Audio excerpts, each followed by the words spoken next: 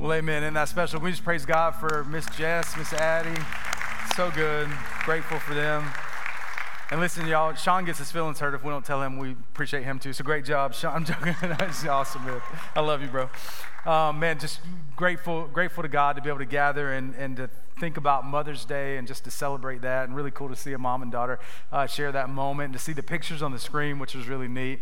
Grateful for all of that. Today, we're going to be in the book of 1 Corinthians we'll be in chapter 13. Some of you are probably really familiar with this chapter. It's read at many weddings. I've read this at so many weddings that I've preached, and our own wedding 18 and a half years ago, I know this was read then as well. We're going to take a little different angle, and we'll talk about that in just a moment. But in honor of Mother's Day, and we do recognize, and I appreciate Pastor Caleb doing this so well, we do recognize today is a difficult day for many folks. It's not easy.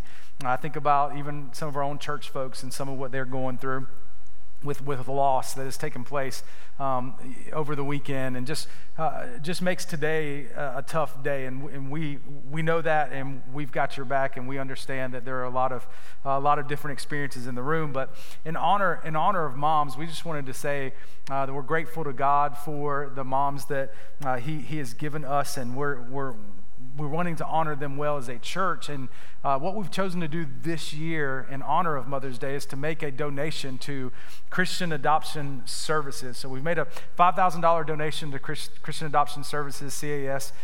We partner with them throughout the year. This is just kind of a special donation that we have made. And for those of you that are not familiar with CAS, Pastor Kevin Qualls, whose daddy pastored here for many, many years, Pastor Phil Qualls, man, we love Pastor Kevin. He's preached here before around Sanctity of Life Sunday. Just an awesome man of God. He makes sure that we know he hasn't always been that way. He said he fit the bill of PK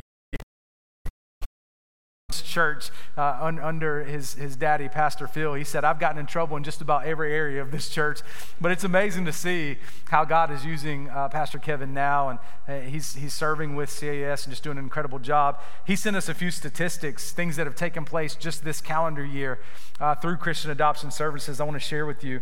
Here's a few of them.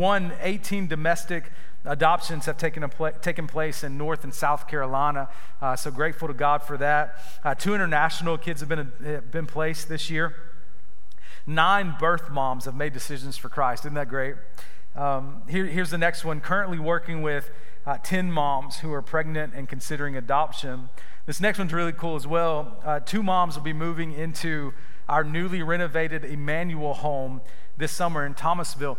For those of you that don't know what the Emmanuel home is, it is a home that can be housed by 5 different ladies for up to 10 months at a time post-placement. And the reason they do this is they want to help them heal. They want to help them heal physically. They want to help them heal emotionally, help them heal spiritually. And so they've provided this home for the birth moms to come in and to experience this healing, which I think is so, so good. Help them just to get back on their feet. They've also served 75 families so far this year through the various adoption programs. So what an incredible, incredible ministry. And in honor of moms, again, we're giving this gift to CAS, and we're going to continue to partner prayerfully well with them in the coming days. So I thought it's appropriate and right to pray for CAS as we begin our services today, and then we'll dive into that 1 Corinthians 13 text. So if you'll bow with me in the spirit of prayer, then we'll jump into the message today. Father, we do thank you for Christian Adoption Services. Thank you for Kevin Qualls. Thank you for the many other staff members that work within CAS. God, I think of the many families within our church who have adopted through CAS. God, just so grateful for them. And God, I want to pray specifically for these birth moms as they are praying through placing their baby up for adoption, and they're really desiring the best for their child. It's such a difficult thing. I pray for them. God, I pray that you'll just give them an extra measure of grace as they walk through this. God, I pray for the adoptive families as they walk through the process of trying to figure out what their next step is in adopting, and God, to be with them. I pray for loads of wisdom for CAS as they just work through what this process needs to look like, and Lord, all the things that they need wisdom in. I pray that you'll just grant that to them. And God, as I think about all the work that they're doing that is untold. God, I just thank you for it. You see it all. And I just pray, Lord, that you'll continue to give them strength and encouragement as they serve you faithfully in this area of ministry. And we pray all of this in the powerful and mighty name of King Jesus, and all God's people said, amen and amen. Praise God for that. So 1 Corinthians chapter 13, we're going to look at verses 4 and 5. We will read verses 6 through the first part of verse 8, but we're going to hone in on verses 4 and 5 over the next few moments. And in these two verses, we find perhaps the most comprehensive biblical description of the fullness of love. Even though it's read at many weddings, like I mentioned a little earlier, we should not misconstrue this passage into thinking that it's only speaking in terms of romantic love, because that's not the case at all. It is showing us how we are to love one another. And the reason I chose this text for Mother's Day, I know there are many exceptions to what I'm about to say, but as a general rule, man, moms do a really good job at displaying Christ-like characteristics of love. And again, imperfect, because we are all imperfect, but I really love how mothers seemingly naturally just really do a good job in this area. With that said, Paul is painting a picture of what love looks like, and the one that's sitting in the portrait is Christ himself. So as we look at this text, we see what love should look like as we look at Christ, okay? So I think about my own mom, and my mom has loved me and my brother so well. She's crazy as a sprayed roach. Come on, somebody. But she has loved us so well. I mean, truly, she's an amazing woman. And again, as we unpack this text, we need to think of Jesus as this perfect example. And we can look at others and the examples that they've set for us, and we can be thankful to God for those examples. But we must look at Christ for that perfect example of what love should look like. So it doesn't focus, I love to think of it like this, it does not focus so much on what love is, it focuses on what love does. And so I think that's awesome, not just on what love is, but what love does. And so this agape, this charitable love, is an active kind of love. It's not abstract. It's not passive. It is an active love. And that's what love does. Love has feet. It's not just something that we give in words. There has to be actions. An example of this is when the text says that love is patient, it doesn't mean that we just are to feel patient. It means that we are to be patient. We are to practice patience. It's not just that we have kind feelings, but we are to seek to be kind towards others. It's not that we just simply recognize truth, it's that we rejoice in truth and that we want to live in this truth. And so love is fully seen when love is active. The more we understand God's word, the more we apply God's word, and the more we apply God's word, the more we understand God's word. Well, the more we study on subjects like we're studying today, the more we're going to want to apply them, and the more we apply them, the more we understand them. Now, a little context here. Corinth, whom Paul is writing to, is a messy church. We've got a lot of things going on. They're battling with spiritual superiority, meaning they think that they're the best. And so any conversations they have with others, they just want them to know that, hey, we're the best. We got it all together. They also dealt with a lot of relational sins. And so they had that going on. They had just a lot of suing happening amongst one another, left and right. They're suing each other. They're also approaching the communion table, the Lord's table, wrongly. There's all kinds of problems that are going on in Corinth, and Paul's intent, Paul's goal is not to simply instruct them. He wants them to change their actions. He wants them to change their habits. He wants them to change their behavior. And if we're anything like Corinth, and I would imagine on some level we need to build new neural pathways, if you will, in our own brains. You know, someone once said about Alaska, they said, when you're driving in Alaska, choose your ruts wisely because you're going to be in them the next 60 miles. Well, sometimes we have these ruts in our brains, these neural pathways that are ruts, and they just kind of lead to the wrong areas. Maybe you have irritability that's just kind of a natural response of yours. Maybe you're unkind just naturally, or you're impatient naturally. What we are seeing here is in Christ, through the strength of Christ, we can build these new neural pathways. God can give us a new route, a new way of thinking, a new habit. And this is essentially what Paul wants Corinth to know is, hey, I know that you've struggled in these areas, but you don't always have to. You can take a new route. You can take a new path. And yes, even you can change. And this is encouraging for us today because as we're going to see over the next few moments, we all have deficits. Welcome to humanity. You're going to see some things in here as you assess your life next to the perfect portrait of Jesus. You're going to see, I've got some blind spots.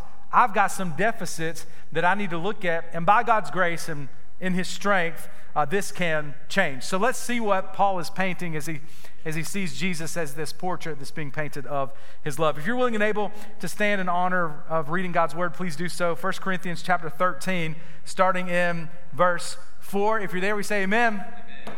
Cool. I'm reading from the CSB. I love this translation. I normally read out of the ESV, which I would be reading out of today, but I think someone took my Bible.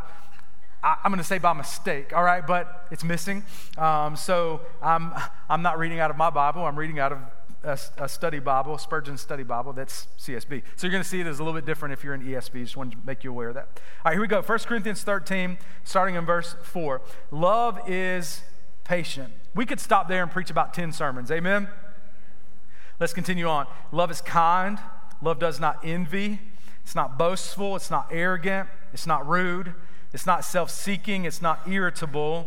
And it does not keep a record of wrongs. We're going to camp out right there today in those two verses. But let me read the next couple. Love finds no joy in unrighteousness, but rejoices in the truth. It bears all things, believes all things, hopes all things, endures all things. And then the first part of verse 8, we love this part. Love never ends.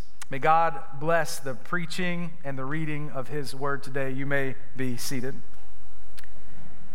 Let's just walk through this passage starting with love is patient. Now, we see that love practices, and again, we're looking at Jesus for this, practices being patient, literally meaning long-tempered. The word patient is most commonly used in the New Testament relationally speaking. So yes, circumstances, we need to learn how to be patient in those, but this is really leaning into how we interact with one another. Are you patient with one another? Think about your spouse if you're married. Think about your youngins if you have kids. Think about your parents if you're in the home with your parents, or maybe even out of the home and they cause you to be impatient for whatever reason. Think of your neighbors. Think of your coworkers, your friends. How are you doing at being long-tempered? You know, love practices patience even when you are being inconvenienced. It is when we are inconvenienced to where that impatience rises its ugly head. And so it begins to raise up and reveal itself whenever we function in this reality of being inconvenienced. You need to, and I need to allow, we need to allow ourselves to be able to be inconvenienced and yet not be upset or angered. We can be patient in the midst of that. A step further is even when someone does something wrong to you, is your immediate reaction to repay evil with evil or to spout off at your mouth or whatever. I know for many of us, and I'm inserting myself into this, it's easy to retaliate. This retaliatory mindset feels very natural. And it was very natural in Greek thought. As a matter of fact, Aristotle used to teach that any wrongdoing at all, even the most minor of wrongdoings, your response should be vengeance. Why? Because vengeance is a virtue. That was a common Greek thought. And Jesus turns that on its head and he says, no, we don't repay evil for evil. What we do is the opposite. Love does not retaliate with evil. That doesn't mean that you're weak. It just means that you're meek. It means that you're trusting in someone greater than you. You are patient. Here's a few Old Testament texts as examples of God's patience. And he said that we are to be patient even when provoked, and we learn this from God himself, his character. Psalm 103 verse 8 says, the Lord is merciful and gracious, slow to anger, and abounding in steadfast love. Going back to Exodus 34, the Lord passed before him and proclaimed, "The Lord, our God, is merciful and gracious, slow to anger, and abounding in steadfast love and faithfulness." So as Christians, we act like Christ when we are patient and when we refuse to pay back evil for evil. Again, counterintuitive with this fleshly nature that we have, but we learn this from Christ. And this is the same strength that Stephen possessed in Acts chapter 7 when stones were being pummeled at him. They were being thrown, hurled at him, and pummeling his body. Stephen did not respond by picking those same stones up and throwing them back. Stephen said, "Lord, do not hold this sin against them." And he learned this from Christ himself. As Jesus is dying on the cross, being rejected by those that he came to save, he prayed this in Luke 23, "Father, forgive them, for they know not what they are doing." We learn this example from Christ. Again, not easy. Very, very difficult for us to practice patience. But as we look at the portrait of Jesus and as we assess our own life, we must ask the question, how am I doing at being patient with others? Again, be it a family member or a friend or coworker or someone that I just meet out at a restaurant. Whatever the case may be, how am I doing my patience?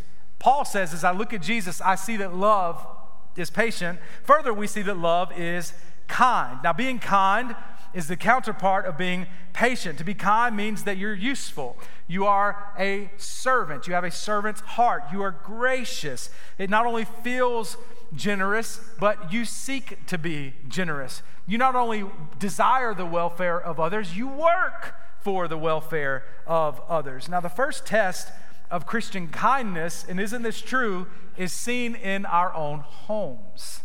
Sometimes this is really challenged in our own homes. But we see the Christian mother is kind to her husband, is kind to her children because of the kindness that she has received from the Lord. Christian brothers and sisters are kind to one another. They're kind to their parents because of what they've seen from the Lord. They have more than kind feelings towards one another. They do kind things. They do helpful things, and oftentimes even do sacrificial things. Now, for the Corinthians, kindness meant they had to give up some things. And for us, it means we have to give up some things. If we're going to be kind and display the love that we see in Christ, we have to give up selfishness. We have to give up our own jealousy. We have to give up spitefulness in our own spirit or prideful attitudes. Why? So that we can adopt this loving kindness, a spirit of loving kindness that comes from the Lord. So just in those first two, as you assess your own heart, man, look within and ask yourself, am I a patient person and am I a kind person? Now we're transitioning to some of the negatives that we see displayed here in this text. So love is patient, love is kind, but here's what love is not. Love is not envious, so it's not jealous. Jealousy and love, they're mutually exclusive. They cannot exist in the same room. Now, jealousy takes forms in two different ways. One form is it says, I want what someone else has.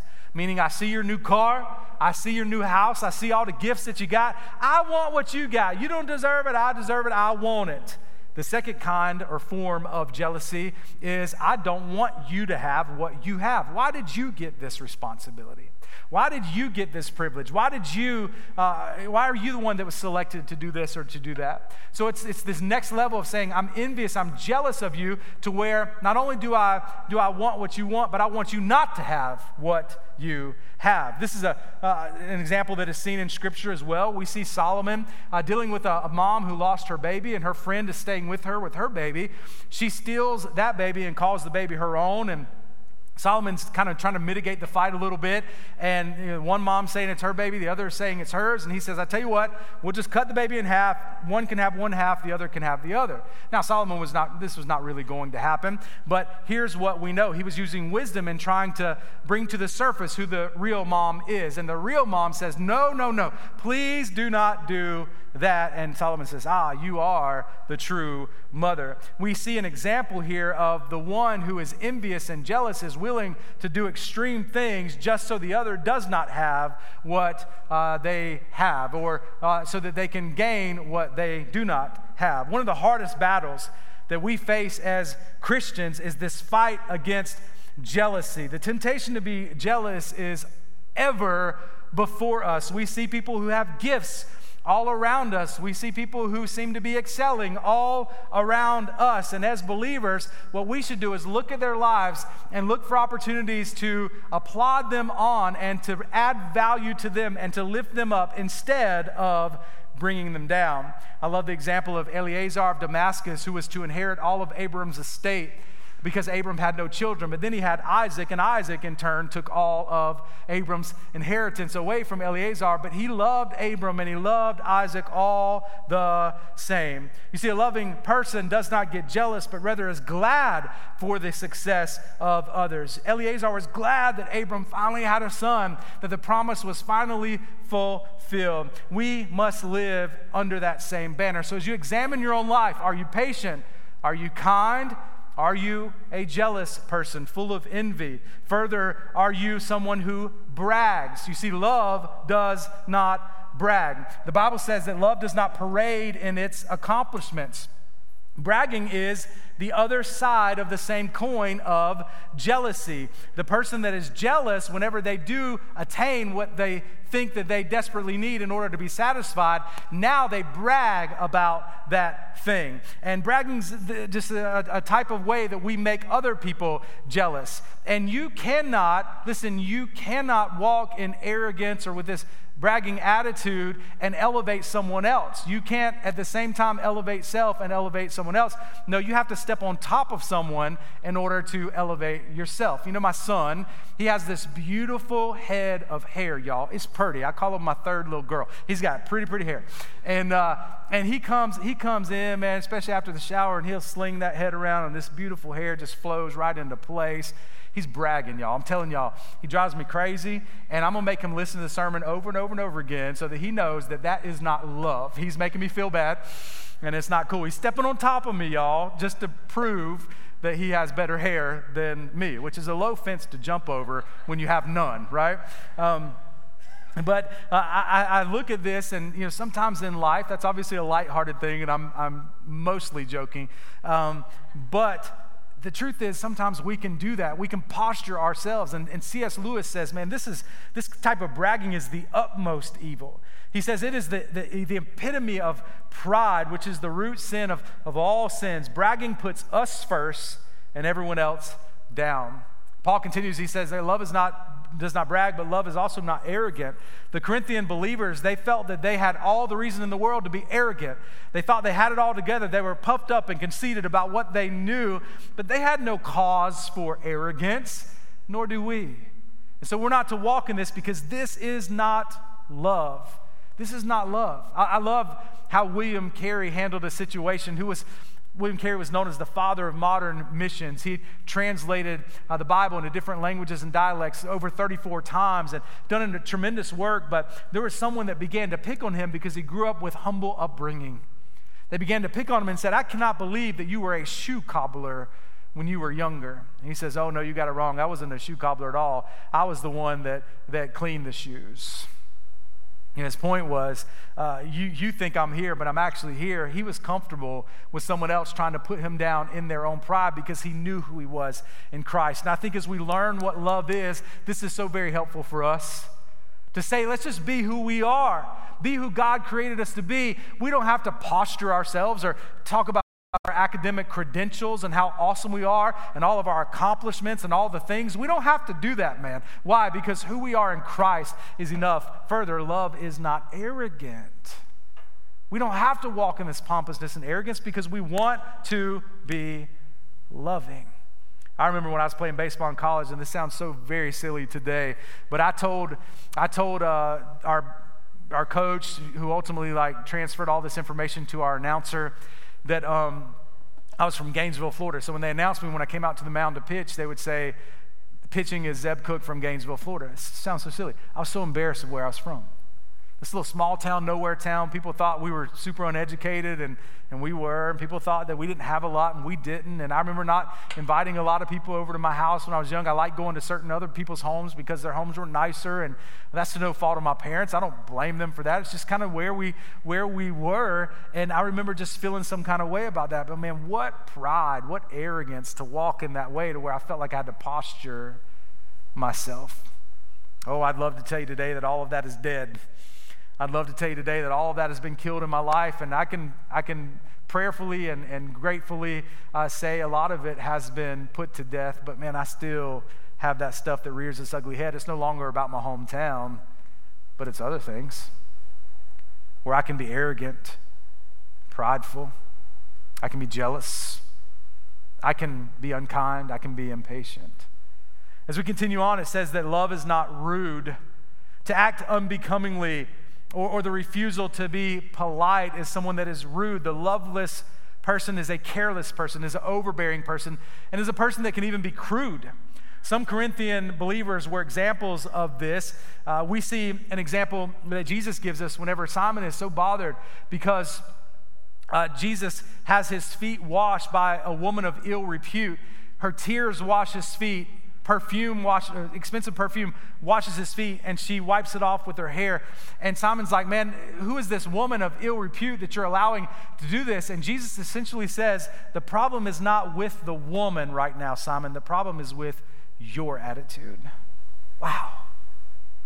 You know, as a church, we say everyone's welcome here. It doesn't matter what your background is. We are all broken people. We come to this place to drink from the well of Christ, and we come together, and we're going to stand on the truth of God's word. Whenever we say all are welcome, regardless of that doesn't mean that we're going to shift or mold the word to fit you. We're going to stand on the truth of the word, but while we simultaneously preach the word and stand on the truth of the word, we are saying, man, you're welcome. We love you. We're not going to be rude to you. We're not going to be unbecoming. We're not going to be impolite. We're going to care for you well. Why? Because Jesus says, love is not rude. Remember, Paul's painting a portrait of Christ. This is the perfect love, this example that Christ gives. And love is not rude. As we continue on, we see that love does not insist on its own way.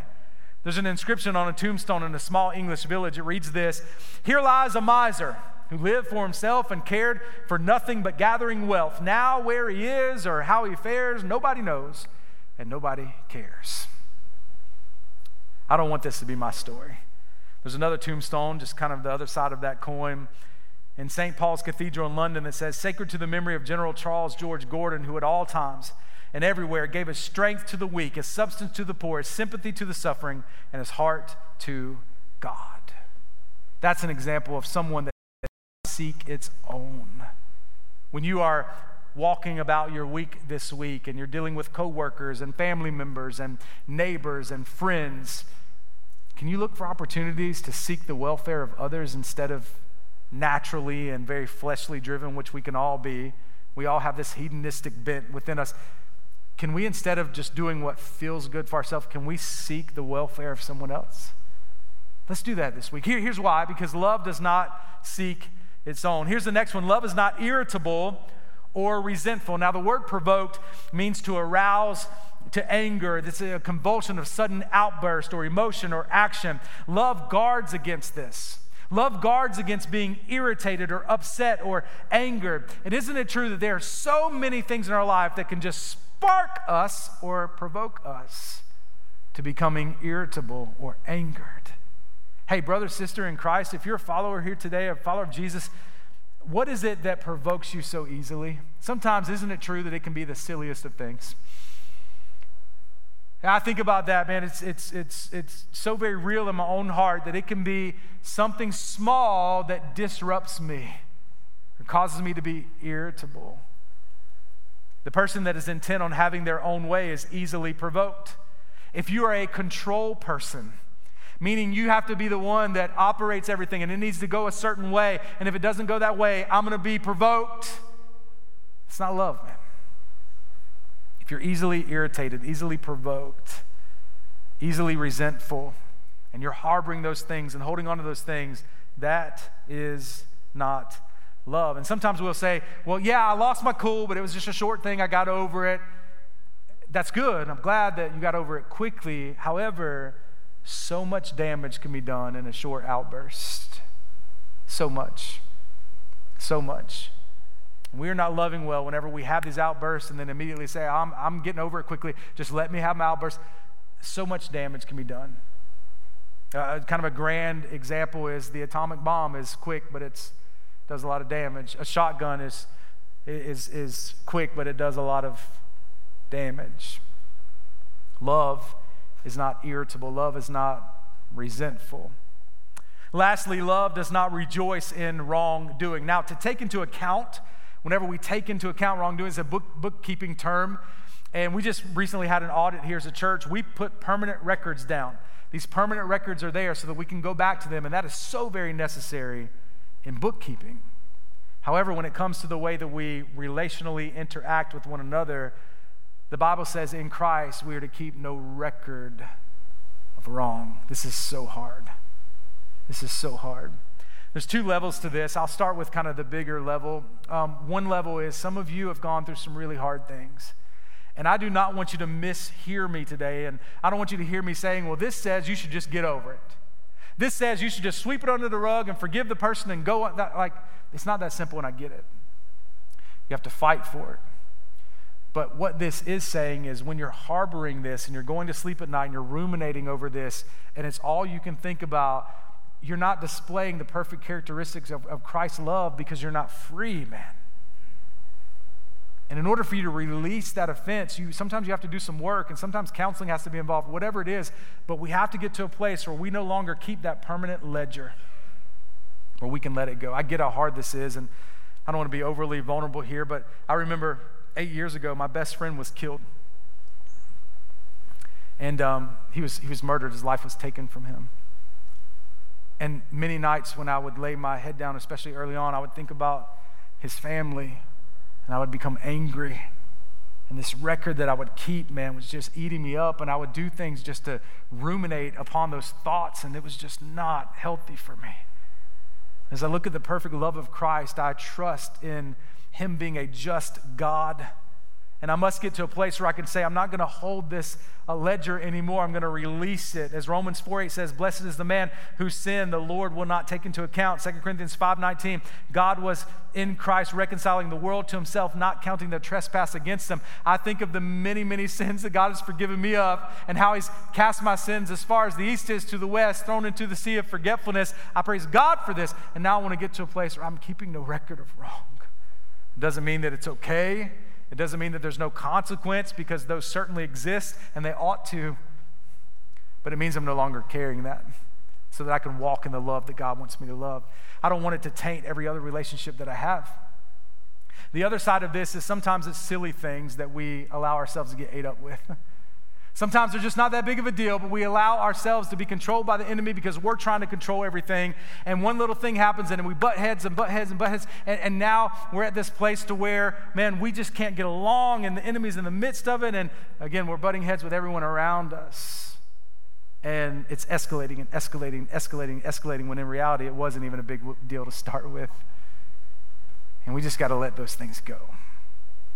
We got to get to a place where we keep no record of wrong. Yes, this is applicable and ought to be in a spousal relationship. We certainly mean it in terms of that. But remember, this is not just an example of romantic love. This is Christ's example of love. So all of our relationships, what are some of the things that you need to let go? Love forgives. Love quenches wrongs rather than records them. As we think about application here, looking at verses 6 through the first part of verse 8, we cannot go through them, but real quick application, walking through that text, love rejoices in the truth. This is what we are to do. If we want to continue to walk in the manner in which God's called us to walk and to love how he wants us to love, rejoice in truth, bear all things. This is a shelter to protect us. We have this roof over us in Christ, and we want to get out of the elements of our own fleshliness. We want to believe all things, not everything we hear, but all things that God says. We want to know that his way is best. We want to believe it. We also want to hope all things, the things that are not presently available. Hope for revival in my own heart. I want to hope for other hearts to turn towards God. I also want to endure all things. As I live for Christ and the world says, you should not forgive, you should not do this, you should not do that. I want to say, no, in Christ, I'm going to endure, and I want to honor him in doing this. Why? Because the love that Christ gives never fails. So, as we land the plane, let me say this to you. First, to the believer in the room, as you're assessing the way that you are loving and you're looking at that picture of Christ, I know that we all have deficits. And my prayer for you and my prayer for me is that as we walk through the rest of our days on this side of heaven, is that we'll grow stronger and stronger and stronger in those areas in which we are struggling. Maybe for some of you, there's some blind spots. And today, God just revealed the scales, and you've seen some of those today in your own heart. My prayer for you is that you will pray Philippians 4:13, I can do all things through Christ who strengthens me. That is not about winning football games. That means that in whatever difficulty you have in front of you, as you walk throughout this process of sanctification, which means you're getting closer and closer to Jesus day by day, you might find it incredibly difficult and even unrealistic for you to be more patient because you struggle so hard in that area. But in Christ, you can do all things through his strength. You might feel like I can never get to a place where I'm not provoked. Everything provokes me, man. Yeah, maybe on your own, you're right. But in Christ, in his strength, you can. And so whatever that is for you, as you look at all of these things, and this message is not like for your neighbor to show you, hey, listen up, bro. This is for you. This is for each of us to look at our own heart and to say, man, where can I grow? Now, here's the good news. Hear this. As we grow older, our bodies are in a constant state of degradation, they just fall apart. Aren't you glad you came to church today? But the Bible says, even though that's happening, what's going on in here can grow stronger and stronger and stronger. So that's my prayer for my heart.